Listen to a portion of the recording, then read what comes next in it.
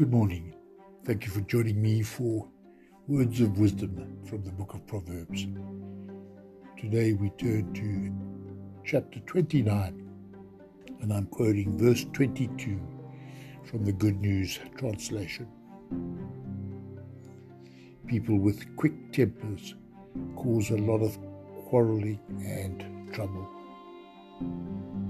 Thank you for listening. Have a wonderful day.